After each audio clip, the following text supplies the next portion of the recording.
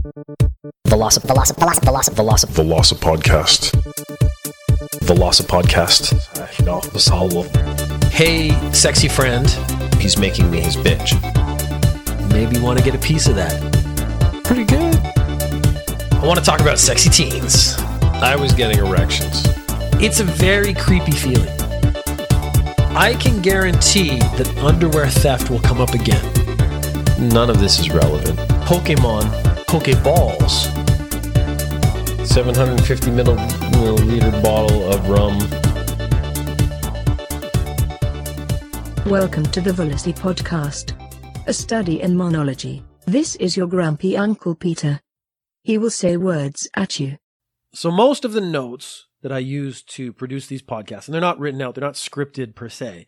I have notes with points most of the time, are written out in little notebooks. So there is a possibility that I get incredibly famous and die. Well, I'm going to die, but there is a possibility I get incredibly famous first. It's unlikely. I actually had my palm read, and it said when I was older, I would become famous. But I'm older now, and I'm not. So I really lost faith in palm reading. That and everything else she said was wrong too. So I'm not really optimistic on that front. But I die and the world proceeds. It's not like I die and the whole world ends. But, that's also a possibility. This all could be in my head, and when I die, you all die too. So just keep that in mind as well. You should make me happy. But let's say somehow my notebooks are preserved. They fall into a tar pit. That's probably going to be not the way to preserve them. They are put in a box carefully, and that box is put into amber, and it's found millions of years later. I realized the problem here is that I have very messy handwriting. My C's and L's, and even a lot of my E's, are not really easy to differentiate because I tend to write in block letters. So if you found my notebooks and that became your new Rosetta Stone, you would think there are far fewer letters than they are, and those fewer letters have more sounds.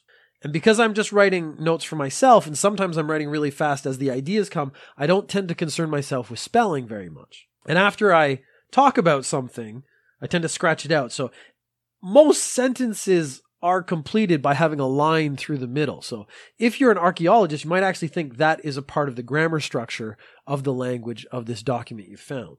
So I'm a little worried that future archaeologists might actually find my notebooks and use them as a basis for how written language was done in the 2000s. But that brought me to another thing. I recently watched the movie Arrival. And there is an interesting thing in Arrival because the premise is that the aliens and the humans are learning to communicate with each other, and they learn it through writing. So the aliens have this big circle style writing, and it's done with this smoky, gassy stuff. And I realized just as I was watching the film is how do they know that these guys write neatly?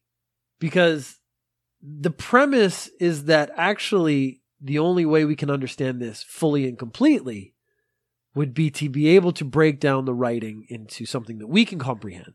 But if they were messy writers, those inherent mistakes on the part of the creator would be transferred to the interpreter in this case. And the problem there is that as they deal with more individual aliens who have more script styles, they would run into the similar problem as you would have if you used my notebook as a basis for your study for the English language.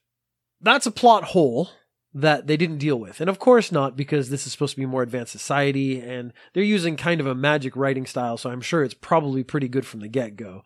There's not going to be a lot of mistakes. They are beyond what we are. They've evolved to a point where they don't have people like me making messy notes in a dirty notebook.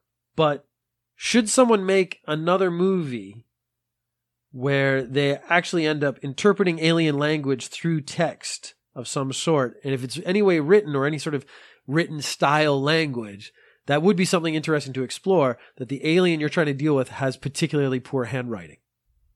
A couple of follow-ups to last week's episode. Not that you have to go back and listen to last week's episode to really understand what I'm talking about. Last week, I answered a Quora question about Mystique. So the question is she naked? And I said, yes, she has to be naked to transform into other people, because if she was wearing clothes, her transformative abilities wouldn't actually transform the clothes as well.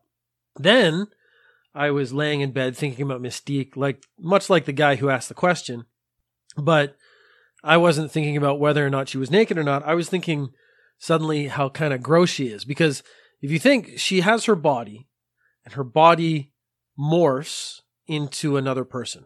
Okay, so we can all accept that. That's not that gross. But because she has to morph the clothes onto her as well, so let's say she's morphed into a person who's wearing a flowy jacket. That flowy jacket is now this weird skin flap thing. And if she has pants, her legs have now morphed into this loose skin that mimics the motion of pants. And I suddenly found her far, far less attractive than I had before, thinking about all the loose skin that she must use and move around her body, because it kind of freaked me out.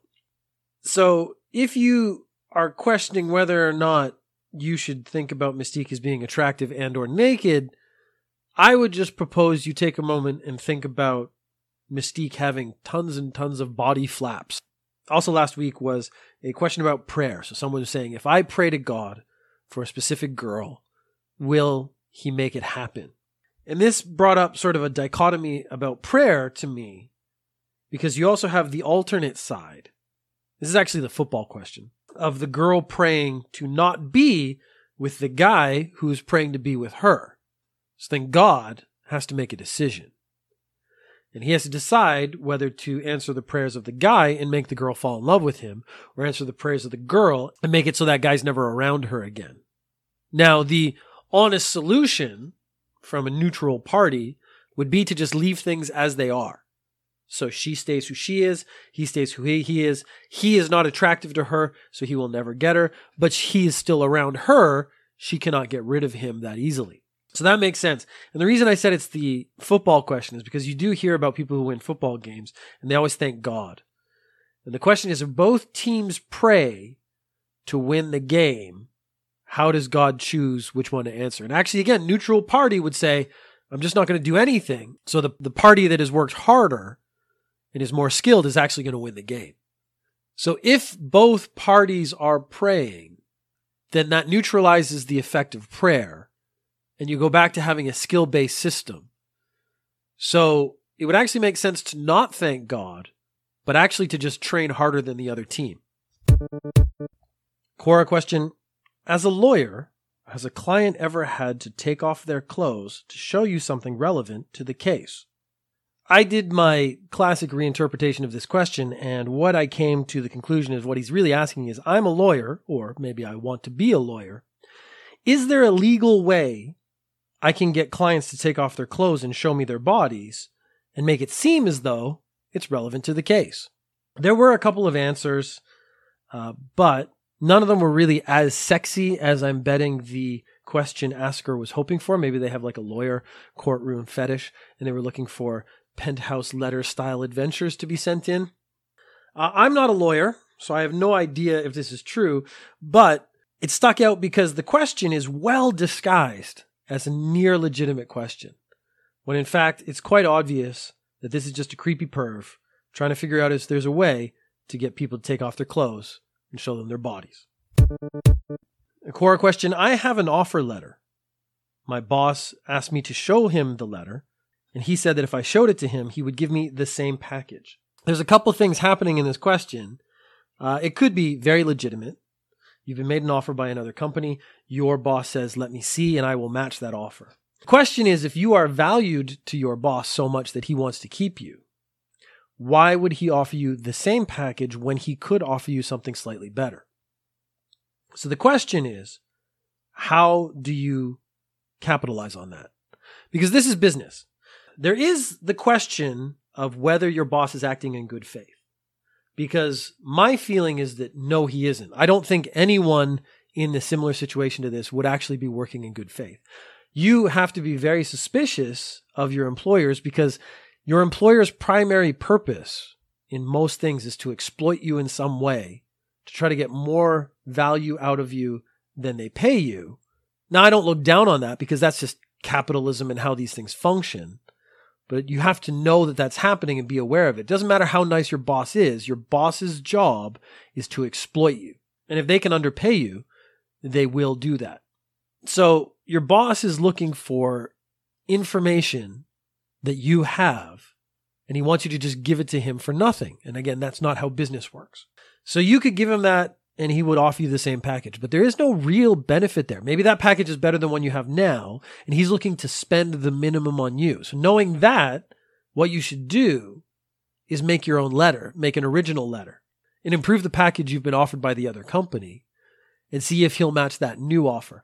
Now, the problem is, if you go too far, he isn't going to want you around. He's actually looking for what he should be paying people. He's looking for what companies are trying to hire out of his company, headhunting his employees. He is not being completely honest with you, I assume, because 99% of the bosses out there would not be honest with you in this situation. I think most of us have worked for people, and most of us have had negative experiences with bosses because, again, their job is to essentially exploit you for their benefit.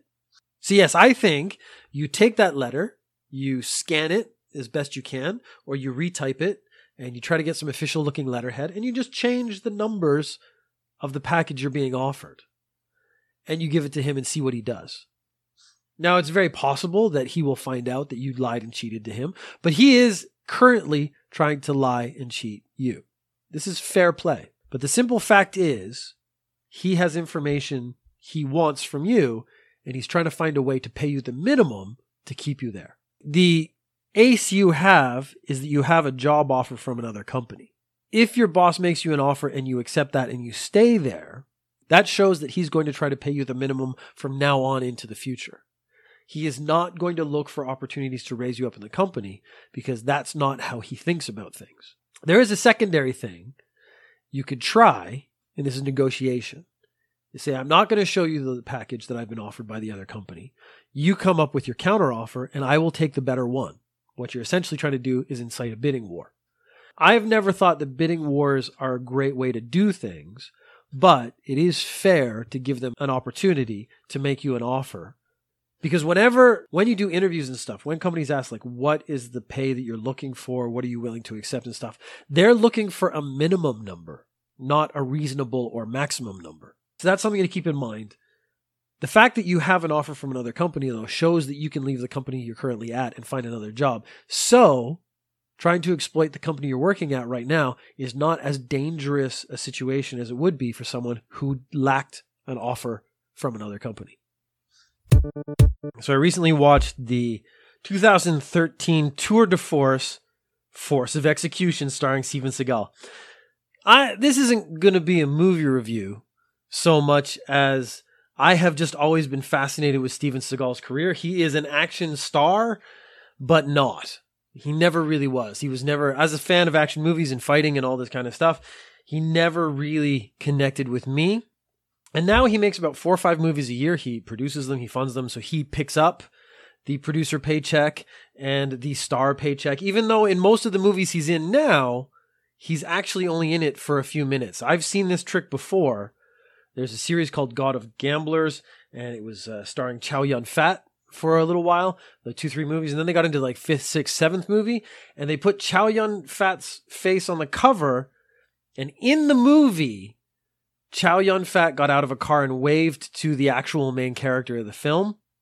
The irony there is him getting out of the car was actually cut from a different movie. So they didn't even film him for this film and yet put his name at the top of that movie. I've seen the same thing with Jackie Chan. And this is if you're a fan of these type of movies, you're like, oh wow, here's a Steven Seagal movie I've never seen before. Turns out he's only in it for 2 minutes, actually about some other character you don't know.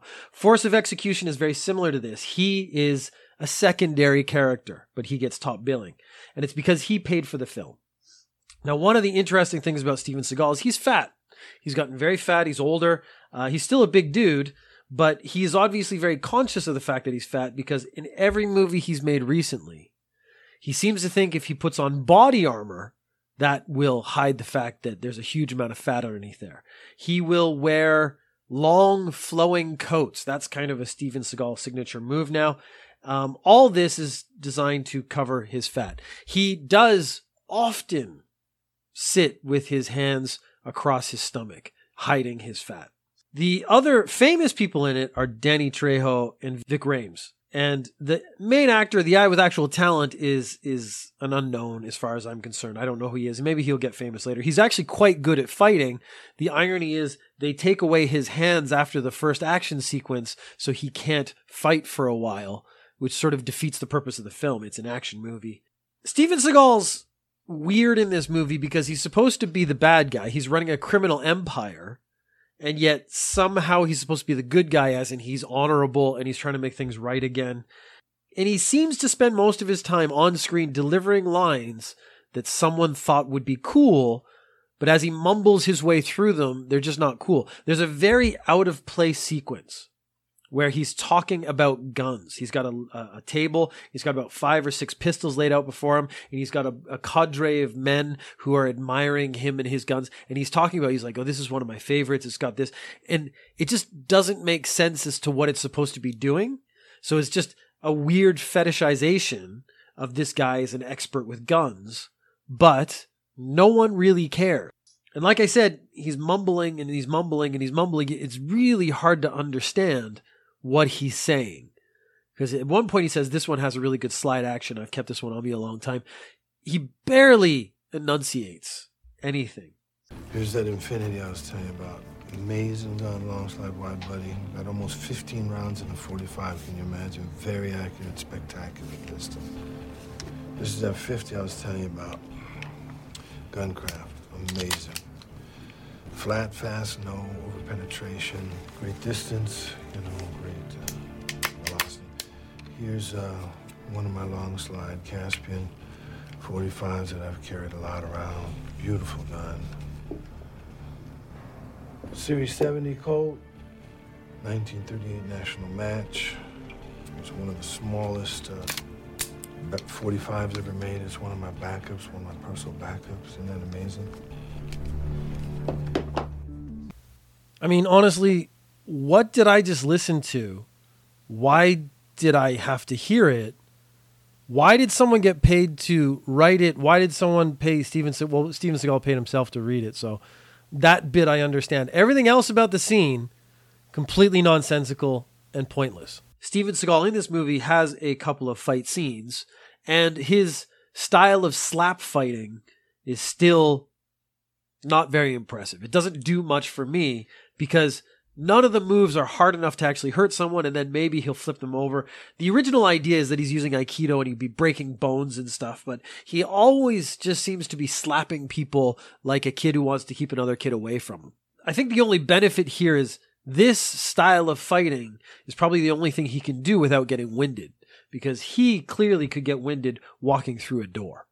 I'm not recommending you go watch Force of Execution unless you want to see some of the things he's done. But what we could do is you get your friends together and you make a Steven Seagal drinking game. Whenever he mumbles a line that you don't understand, you have to take a drink. Whenever he sits with his hands across his body to hide his fat, you take a drink. If he comes out in body armor to hide the fat, you take a drink. If he's wearing a long coat to hide his fat, you take a drink. If he's wearing the yellow shaded shooting sunglasses, you take a drink. If he's wearing sunglasses in a scene, you take a drink. Because apparently he's self-conscious about his eyes because he's wearing sunglasses most of the time, probably because he's incredibly inexpressive. If Steven Seagal slaps a guy 3 or 4 times and that guy dies, you take a drink. But when the credits come up, every time you see Steven Seagal's name, so as executive producer, director, writer, whatever, you take a drink. And I bet you actually die. As a side note, Vic Rames, who is also in the Mission Impossible movies, I realize there's a reason he's kept in the van in the Mission Impossible movies. He's a big guy, but you do not want to see him fight. He gave one of the saddest front kicks I've ever seen in all of recorded movie history. You want to write out these points? If you want to come up with a formal drinking game, I will actually put more work into it. You can send a message to velocipodcast@gmail.com. And I have done this before. I've made drinking games. I type out the rules and I post them on my website, velocipeter.com. If you're interested in that, drop me a line and I will make the Steven Seagal movie drinking game. Velocipodcast. Velosa podcast. Hey, sexy friend. He's making me his bitch. Thank you for listening. If you have questions or comments, you can tweet at VelociPeter or email velocipodcast@gmail.com. You can find the podcast on iTunes, Stitcher, Acast, or go to velocipeter.com/podcast. Would it just to believe would be